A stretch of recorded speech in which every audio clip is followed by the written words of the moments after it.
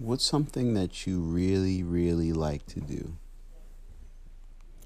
What I would make a suggestion to do is first find out what you really, really like to do. Once you find out that, now mind you, I'm actually going to create like a whole episode on finding out what you like to do. And that's probably coming out the next day.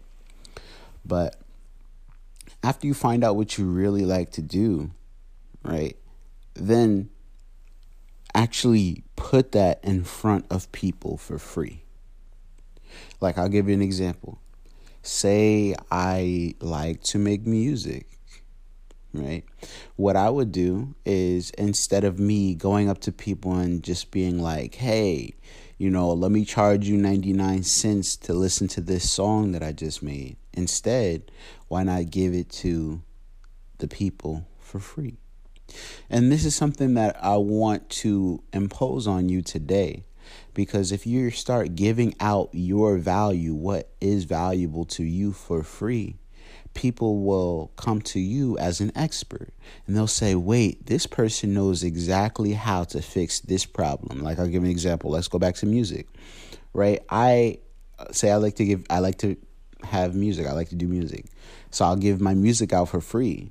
So people have the opportunity to hear my songs. They have the opportunity to hear the progression of how I got better over time and stuff like that. So when people see that there's a concert for me, they would say, oh, well, I know this person's music. I've listened to this person's music because it's been free. And it's not going to be like it's new songs or anything. These are songs that I've already heard for free. So I don't mind paying $10,000 a ticket, because I listen to all the music for free, so I know exactly what to expect. And this is what I'm trying to say. If you give your value out for free, when people actually start to ask for it and people want it, then you can build them. And all of this is important, and all of this is important in systems and stuff like that. But we're not going to talk too much about like how systems work, but more or less the actual mindset and what you need to adopt to become who you already are.